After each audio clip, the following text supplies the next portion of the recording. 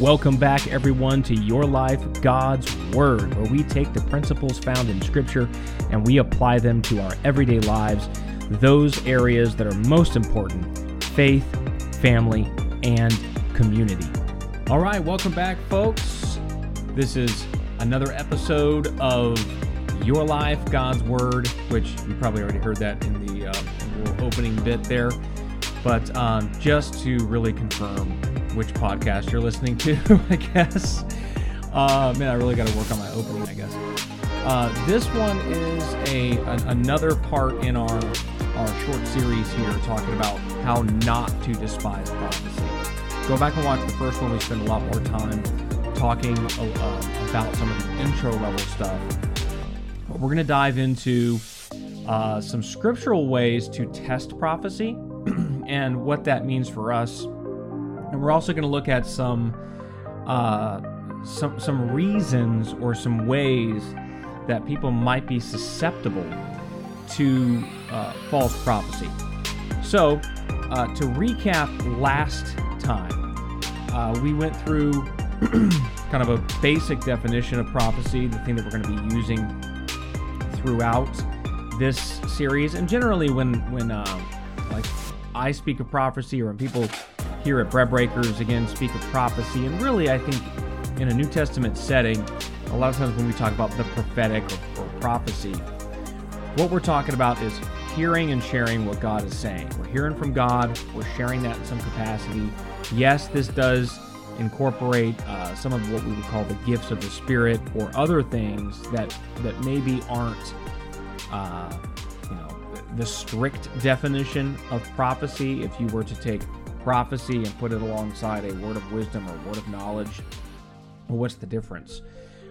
So when we're talking through this series and in general, prophecy is just hearing and sharing what God is saying. So it's someone that's hearing from God and speaking what God is saying. Now that could be hearing from God out of the scriptures, something they received in prayer, just kind of an unction, whatever it might be. But again, lots of ways to hear and share, but that's the basic definition.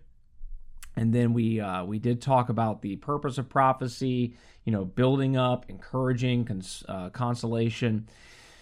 And we talked about 3 different things that we should do whenever we are in a situation and we are feeling to share something from God with someone, or we're on the receiving end of it. Those 3 things are obey Scripture, avoid division, and test everything.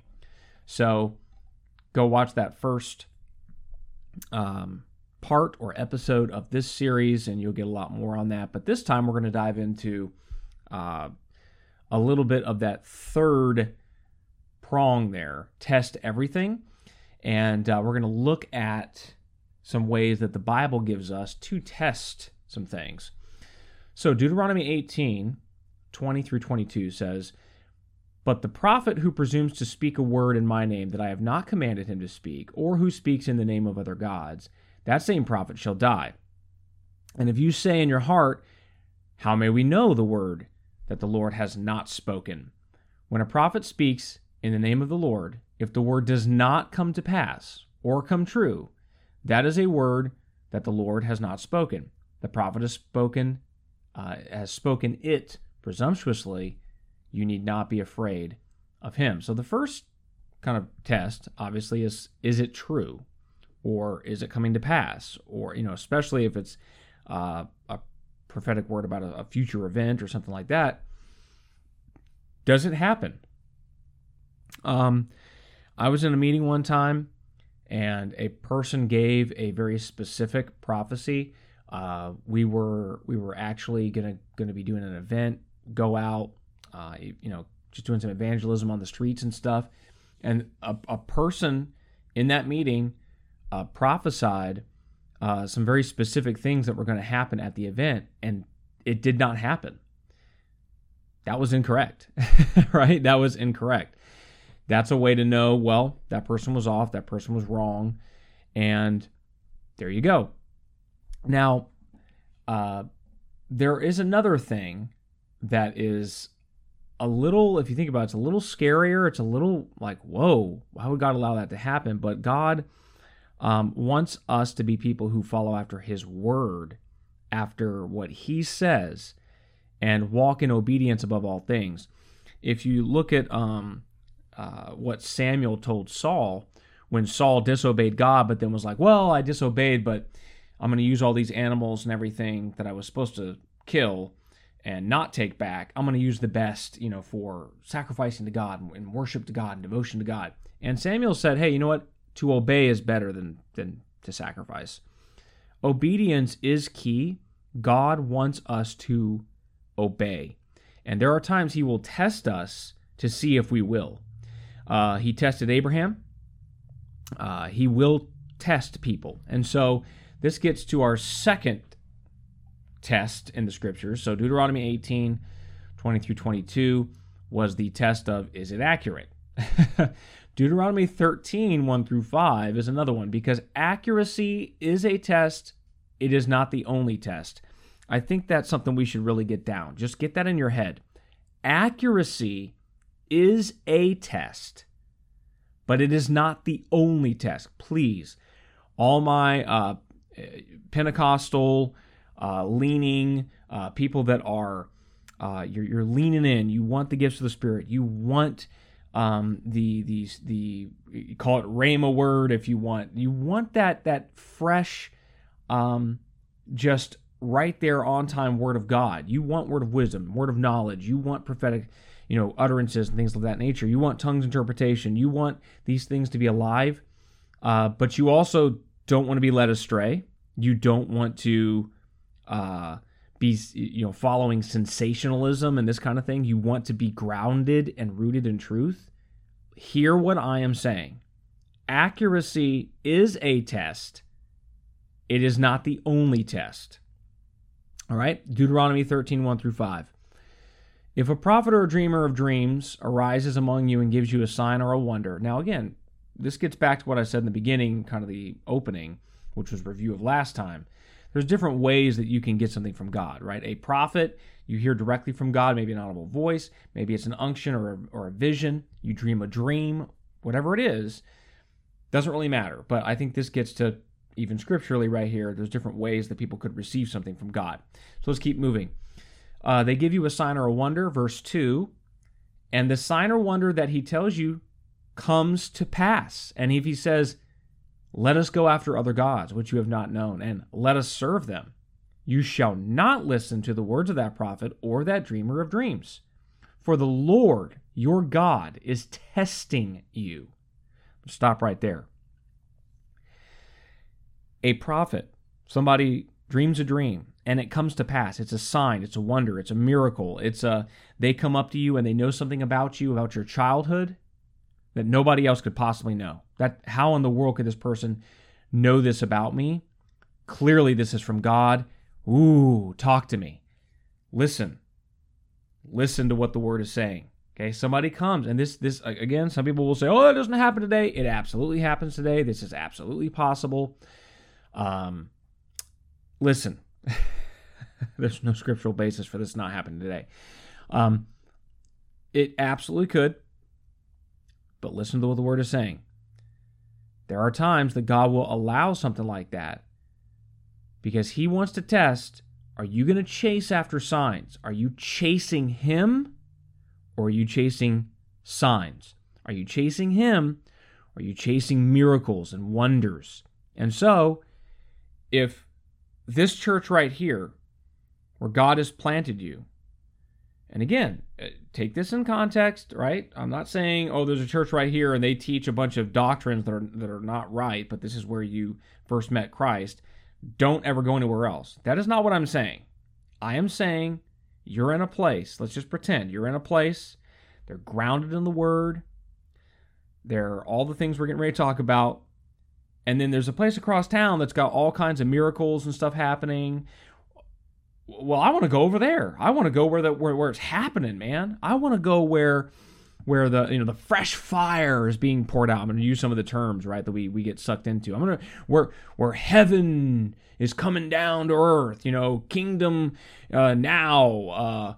whatever, right? Fresh fire. Well, we do have to examine, what are they teaching, though? What is the direction this place is leaning? Because we are not meant to just chase signs and jump from one cool experience to another like some people do. There are whole movements and organizations that really propagate some of this stuff. We are supposed to be rooted and grounded in a local fellowship and assembly where we can what? Make disciples. Jesus he was not focused on the miracles, on the signs. He said, yeah, that stuff's going to come. That's going to follow the believers. That's going to be a natural part of the kingdom of God and the true church. But what was he interested in? Go and make disciples. Teach them to observe what? All I've commanded you. He was wanting people to be obedient disciples following Christ in a lifestyle of sanctification, right? A lifestyle of discipleship. He was not wanting to create little sensationalist mongers. Is that a word? Sensation mongers. He wasn't wanting to create people that are jumping from place to place, miracle to miracle, group to group, and never becoming rooted and grounded, A, themselves, and B, part of the rooting and grounding process. This is what Jesus ultimately wants, and things that lead us away from that are leading us away from Jesus. I just want to make that very clear, because I am very open, very into, I've been a part of, I've experienced myself, and through me, I have seen these things, I've seen many things happen, prophecy, healing, all kinds of stuff, but that, we don't chase that. We should not chase that. It shouldn't be like a service is a failure if there's no tongues interpretation. That was a kind of a bummer, a dud of a Bible study if there was nobody that was miraculously healed. Oh man, that prayer meeting just kind of, fell flat because it turned into more of a teaching session. If we're chasing sensationalism and we can't leave a place without Holy Ghost goosebumps on top of our Holy Ghost goosebumps, we have become babies and we have become susceptible to false doctrine, false preaching, false prophets, because why? We're not in the vein that God wants us to be in. Hear what I am saying. God will allow accurate prophecy. He will allow a miracle to happen. He will allow things to test you and to test me to see, are we clinging to that stuff or are we clinging to Him in obedience in His Word? I will now go back to the Scriptures. That was pretty long, and so I'm going to remind everybody we're in Deuteronomy 13.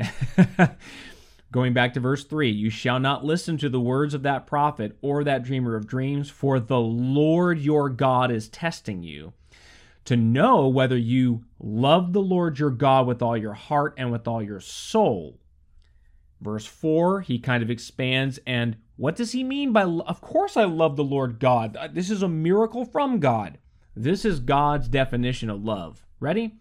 You shall walk after the Lord your God and fear Him and keep His commandments and obey His voice, and you shall serve Him and hold fast to Him.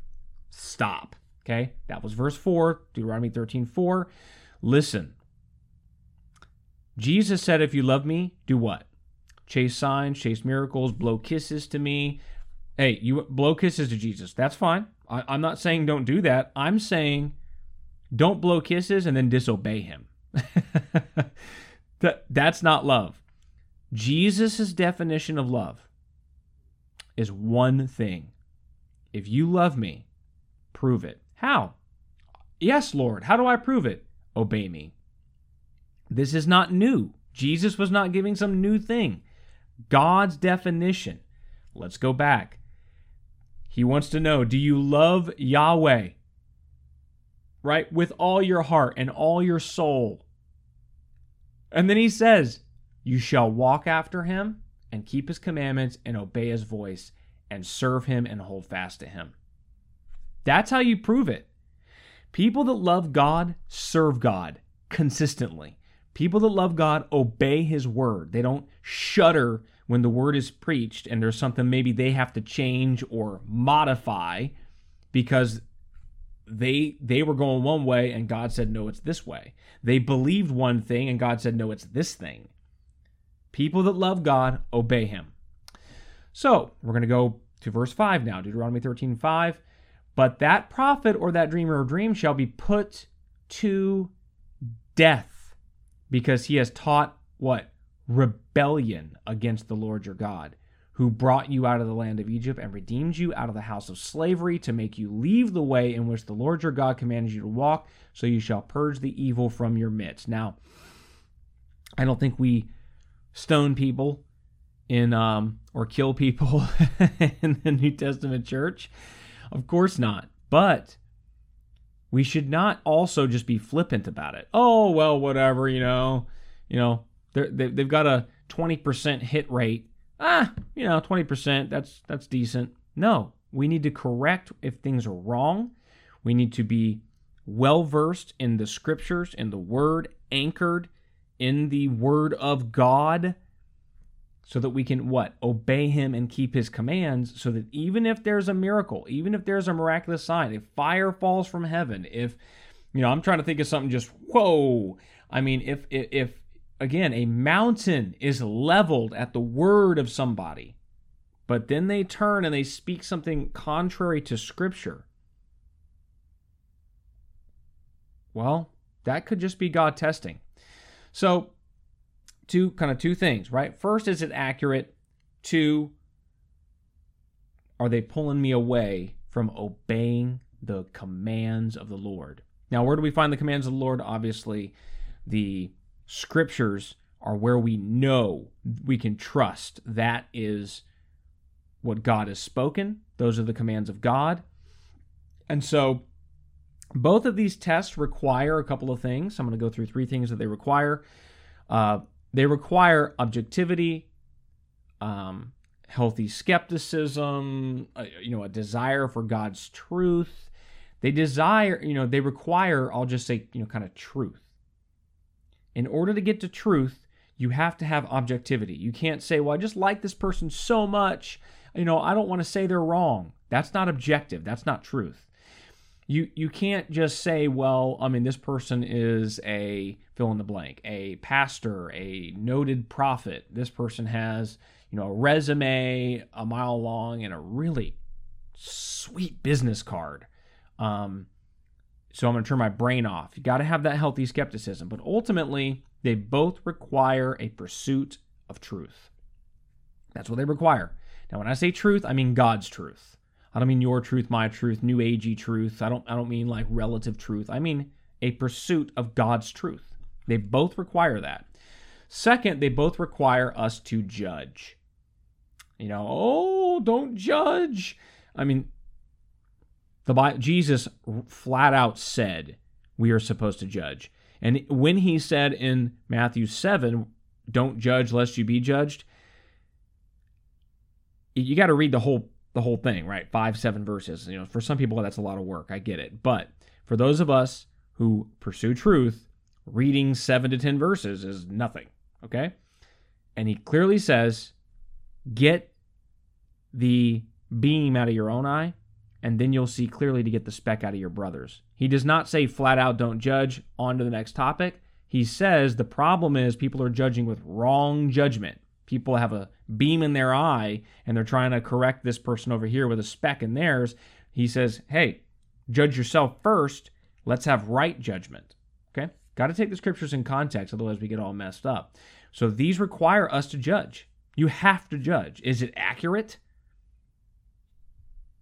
Does it line up? Okay? Now, on that, I've seen with the accuracy stuff, just accurate. Okay, I've seen people say something wrong before. And for instance, I'll give you an example. I've been in meetings where this happened. Like somebody said, stood somebody up or whatever. Hey, I'm feeling like you have a pain in your back. There's issues going on with your back, and God wants to heal you. Is that true? No, I don't really have any pain in my back. There's nothing that I'm aware of or anything, right? Oh, well, maybe it's somebody over here in this area. Well, maybe you should have said that before, right? Or, maybe this is a spiritual pain, or maybe it's a future. Maybe you were going to have pain in your back, but now God wants to release you. Stop. Stop right now. Is it possible that God wanted to prevent somebody? They are seeing a future thing? Yes, that is possible. Is it possible that, God has not revealed the particular person, but he does want to say, maybe there's reasons, maybe he doesn't want to embarrass somebody, call them out. Maybe for some people, getting stood up even to be healed would be, just unbearable for them. Who knows? Okay? But here's the thing. A person flowing and working in that kind of vein should not try to backpedal. They should say, I'm sorry, I guess I was wrong. I'm seeing through glass darkly. I apologize. Is there anything that we can pray with you about? Why can't we just be transparent? Why can't we learn from our mistakes? And then guess what? Next time, instead of trying to fit that prophetic word into, so that, well, I'm clearly right, so it must be some future thing or whatever. How about the next time they're going to learn, and if God didn't really say that, they're not going to say it. If they kind of felt it's over in this direction, their eyes just fell on this person, they're going to go, it may or may not be that person, but I'm not going to call them out because I don't want to be wrong. And then the church needs to have grace and mercy. If someone is doing that, they're stepping out. They've got a track record of accuracy and stuff, and they get something wrong. I don't think the church should throw them out. I think we should have grace, but in order to protect the flock, we should identify error and say, no, when something's wrong, we do identify it and say it's wrong. Well, that's the kind of place I want to be in, because they're not going to tolerate error and people being wrong and try to cover it up, but they are open to the real. That's kind of what I want. And looks like that's what God wants too. That's why he has these checks in here. So accuracy and leading to continual obedience and pursuit of God's word. Loving God with all your heart and all your soul, which he defines as what? Serving me, walking in my commandments. Already went through all that. So 3 things: pursuit of God's truth. They both require pursuit of God's truth. Second, they both require judging. And third, right, they require work on the hearer. Okay? Well, pursuit of God's truth and judging is work. But just in general, it requires us to know the Word of God. It requires us to be able to rely on even maybe elders, people in leadership. Hey, is what they're saying accurate? Or, hey, can I go to somebody and bounce something off of them? They're saying this, they're saying that. It seems accurate, but is there something I'm missing? It requires work on our part. So if God allows a miracle to happen to test us, we better get ready to roll up our sleeves and work. Okay? Do some work. Have some effort. We can't just turn our brains off when living for God. That's never been a thing. Jesus said that he wants those who are what? Love him with heart, soul, mind, and strength. So just a few things there, right? A true prophecy, it's going to be in alignment with Scripture. It's not going to lead people away from Scripture. It's not going to cause division, right? It's going to ultimately benefit the hearer. See, I think even a judgment on somebody, if they're still alive and breathing, it is to get them to repent. God said in Ezekiel, I forget where it is, I don't take pleasure in destroying the wicked. I want them to repent. John the Baptist was pretty hardcore, but his message was repent. Jesus' message was repent. The apostles, they wanted people to repent, get right before God, even when it was a judging. When Paul said, "Kick that guy out of the church" in Corinth because of his open sin and he's unrepentant, and you guys are all puffed up, boot this guy out. Why? His reasoning was give him over to Satan so that for the destruction of the flesh, or for his own, his destruction, but so that maybe his soul can be saved. Again, even something as harsh as booting somebody out and excommunicating them is ultimately a last-ditch effort for repentance and reconciliation. So, again, obviously we already said it's going to be accurate if it's from God. So, let's look at a couple of things now to close this out. How is it that we could be susceptible? We've got these tests. We've got, Jesus saying, "Obey me." How is it that people can be susceptible to a false prophecy? Well, I don't know all the reasons, okay? I don't know everything. But I came up with 5 that I could just kind of think through. And I think, if I needed to go into a more scriptural endeavor with any of these, kind of pulling out scriptures. I don't, again, I don't want this section of the podcast to be, an hour long. But these are things that right out of scripture, you can see a lot of this just with scriptural examples. So 5 of them that I'm going to go through real quick. One is flattery and puffing up.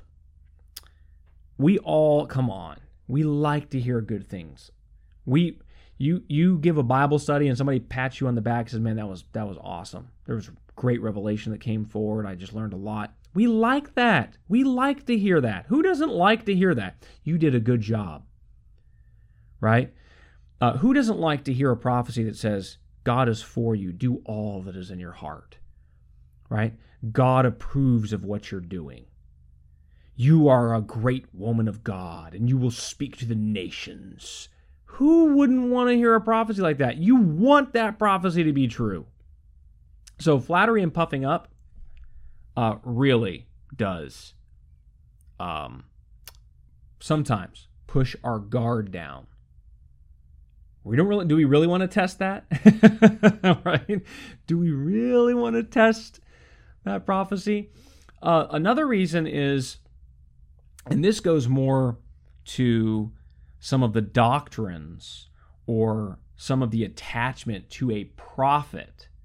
They say some prophecy, maybe it's some loose kind of generic thing. We're kind of like, oh, maybe this person's a prophet. Maybe they flatter us to get our guard down, and then they promise, here we go, ready? Some kind of secret knowledge. This has been lost to a lot of places, a lot of churches, but I know the truth, right? The thing that pops into my mind with this, a couple of things. One, people might know of Branham, the Branhamites, the whole like serpent seed doctrine, all that stuff. I don't want to get into it right now, but if you know what I'm talking about. One of the things is that it appeals to people's desire to be in the know. There's a reason why like secret clubs and shadowy organizations, there's a reason why they appeal to people. One of those reasons is you're a part of something that's secret. You've got this knowledge. You've got this, it appeals. It appeals. The serpent, speaking of the serpent said to Eve, there's knowledge you're going to have that God doesn't want you to have. It appealed to her. It appeals. This idea, you go back to, I think some of the things God was dealing with the church in Colossae. And so some of the writings of Paul to the church in Colossae and the Colossians, it just, I think some of it was that. I think, this super secret special knowledge, it appeals to our ego. It appeals to our ego. But it needs to line up with the Bible. I'm not saying there's not things that maybe even right now I don't know. I'm looking at it wrong. That's fine. But it needs to align with the scriptures, and it needs to be something that it can be examined thoroughly, right? One of the problems with some people is that if you question people, if you have hard questions, come back, study, more questions. When people try to shut dialogue down, shut questions down, I'm not talking about some belligerent, you're trying to embarrass somebody or you're just making a point. It's a question, but you're really making a declarative statement. I'm not talking about that. I'm talking about honest questions. Bereans or Bereans, however you want to pronounce that. The whole point, the apostolic tradition, is that it's better for people to search the scriptures and actually have questions and press on an issue with sincerity. So the whole idea of secret knowledge appeals to people. Number 3, the easy believism, right? Easy believy. When we pull down some of their, I'll say, requirements, right?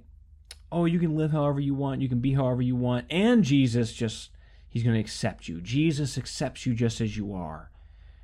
Yes, but he also requires us to repent. I mean, you can't just continue being a worldly, carnal person and expect Jesus, right? The carnal mind is the enemy of God. So how do we keep the carnal mind and now be the friend of God just because we raised our hand and said, "Oh, I give my heart to Jesus," right? People want to hear that. They want to hear, "Oh, don't change a thing," but also you get to go to heaven. The promise of gain or power, right? God is going to bless you. God is going to increase your monetary income, your tenfold. Follow him. He sees where you are, right? These are things that they appeal to our ego. If somebody tells me in 12 months, you are going to quadruple your income, I want that to be true. Unless the rest of the prophecy is, and this is going to destroy you and your family or something like that, right?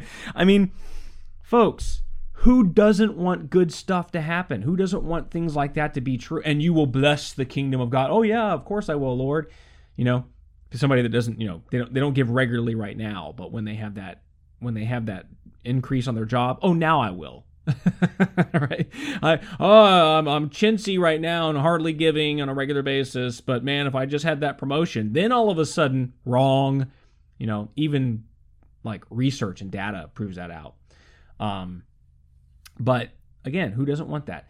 The last thing I'm gonna say. So we got flattery and puffing up. We've got the promise of secret knowledge. We've got the easy believism. You're appealing to people's desire to really not follow God. The promise of wealth or gain or power or influence. You're going to be a prophet to the nations or whatever. And then the 5th thing is exploiting circumstances, exploiting stressors. When people are hurt or they're going through a tragedy, when somebody's frustrated over something, when somebody's confused, somebody coming in, right? Let's just say somebody has been hurt by someone in the church. And let's just pretend on this example, it's legitimate hurt. They were legitimately wronged. And then somebody comes in and they, the Lord just wants you to know that he sees you. And the leadership here handled that poorly. And, by the way, I have this Bible study that I'm doing secretively on Tuesday. You should come to that if you want healing from this. That kind of stuff happens on the regular. Okay? It happens on the regular. It is possible that someone is legitimately hurt. Many times when someone has, let's say, there's a legitimate need for leadership, right? Say church discipline, some kind of, we don't want to think about that. But as a leader, I don't want to think about that. I hate that stuff. I hate having to go to someone and correct them and look them in the eye. When I say I hate it, I mean personally, right? But biblically, that is my job. That's part of my job. And so absolutely it's going to get done. Something needs to be corrected. It will be corrected. But it's never fun. There's feelings involved. And again, a lot of times as a pastor, you're friends with a lot of people. You're close to these people. You hang with them. They're your family. And so you got to go to someone with correction. It's never fun. But let's just say that happens. Somebody needs to be corrected. And in that time, maybe they're just, processing it or whatever. That's a time where they might be a little stressed. There's a stressor there. There's a little bit of that. They might be susceptible, maybe. Certainly when people are going through a tragedy or something like that, and then someone comes in with a prophetic word, right? So there's lots of ways, and I'm sure you can go more than 5. There's lots of ways that we can let our guard down and we can become susceptible to false prophets, false prophecies, and they all boil down really to some kind of manipulation of the circumstance, manipulation of our desires, manipulation of pride, or whatever it might be. And this is why it's important. And I already gave one little thing here. Accuracy is a test, but it's not the only test. And the other thing is sincerity. Sincerity is not a valid measure of truth. When someone is sincere, this person is sincere. They're so sincere when they're prophesying. They're so sincere when they're giving that word. They're so sincere when they're expounding this new doctrine that's been lost or whatever it is. That doesn't mean anything. They can be sincerely wrong. There are people who are sincere that are absolutely wrong, and they're spreading that false doctrine or false way of thinking or whatever it is. They're spreading it, and they don't even know they're the manipulator. They don't even know they're spreading it, and they're sincerely wrong. They've been sincerely manipulated themselves. So 2 Timothy 3 is where I'm going to end this one. 2 Timothy 3, 10 through 17, kind of a lengthy portion, but I'm going to focus in on a couple of different things here. So you, however, have followed my, listen to what he's saying. You followed my teaching, my conduct, my aim in life, my faith, my patience, my love, my steadfastness, my persecutions and sufferings that happened to me at Antioch, Iconium, and at Lystra, which persecutions I endured, yet from them all the Lord rescued me. Indeed, all who desire to live a godly life in Christ Jesus will be persecuted. So expect persecution. Expect people not to love you for everything you say when you're saying, hey, this is truth and that's wrong, or hey, you need to repent. Everybody's not going to love you for that. Okay? That's what we signed up for when we become a quote-unquote Christian, a disciple of Christ. Just hope you know that, right? That you signed up to be persecuted. You signed up for some people to hate you because you love them. That's right. Now, again, the definition of love, loving them means you're going to call to repentance. You can do it lovingly, but again, truth is truth. And so he says you need to follow after these things. Follow this example. Follow these things. Verse 13 says, while evil people and impostors will go on from bad to worse, deceiving and being deceived. But as for you, continue in what you have learned and firmly believed, knowing from whom you learned it. So the confidence in Paul, right? And the confidence in what they have learned, the truth of God's word. Verse 15, and how from childhood you've been acquainted with the sacred writings, which are able to make you wise for salvation through faith in Christ Jesus. All scripture is breathed out by God and profitable for teaching, reproof, correction, training in righteousness, that the man of God may be complete, equipped for every good work. So there's the last two verses, right? A lot of people know those, verses 16 and 17. But it's kind of sandwiched in. Follow my teaching and conduct. You're following after these things. Specifically, right, that teaching. You've learned these things. And then at the end, he talks about the Word of God, Scripture. That's where truth is. And Scripture is what we need to be, complete and equipped for every good work. But in between, he says, there are evil people and imposters, deceiving and being deceived. Sometimes people, they are imposters. They are deceiving people, but they themselves are also deceived. They are actually buying what they are selling. They believe it, even though it's wrong. So again, sincerity is not a valid measure of truth. You can be sincerely wrong. And so I'm not saying that every person that prophesies falsely or every person that comes with a doctrine or whatever, that they are manipulating intentionally. They know it's wrong. They know it's false. They know it's fake. They know what they're saying is incorrect. There are people who might get an utterance, and that utterance did not come from God, but they think it did.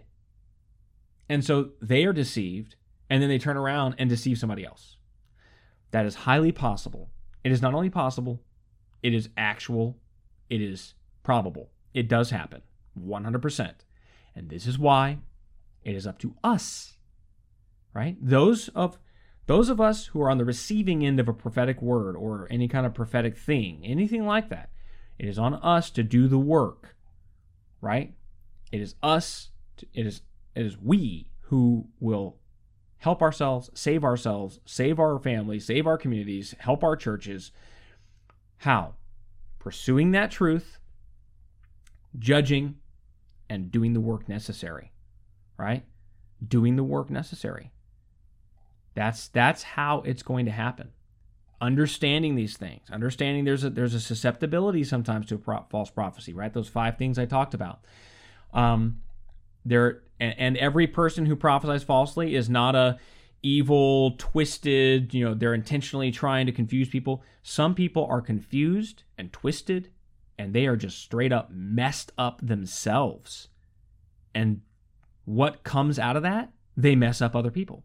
And so sometimes the answer is loving correction and helping people to be cleansed, helping people to be pulled out of deception themselves. And other times, they know what they're doing. And in those times, you need correction and possibly expulsion if that person is not going to repent and get straight. But I think, again, we need to not always think, well, I know this person's sincere, so surely it's true. No, they could be sincere and it's sincerely wrong. So we've got to do the work. Now, those who want to be used in a prophetic sense, you want to be able to hear from God and share with others and benefit people and grow the body and evangelize and these kinds of things. We just need to know this is all part and parcel to what we're wanting. And so we need to be people that are balanced. We need to be people that are aware of our own possibility to get things wrong or to have our own little hang-ups and stuff. We need to walk with God. We need to know the Word. That is a huge... People who want to be prophetic or want to operate in that need to know the Word, so you're not getting ready to say something or do something that's out of order. It's out of line with God's Word. So puts a lot of, I'll say, work on the entirety of the body of Christ. But guess what? Things that are worthwhile generally do take work. And I can promise you, when you've got a flow of the Spirit, when you've got people that operate in these things, when God can speak to people and through people, and you see things happen that no man could possibly do, like in 100 years of counseling, you really couldn't accomplish, whatever this thing over here for this person or this marriage. And then God, through somebody, just comes in, speaks a word, and they're like, oh my goodness, this is clearly God.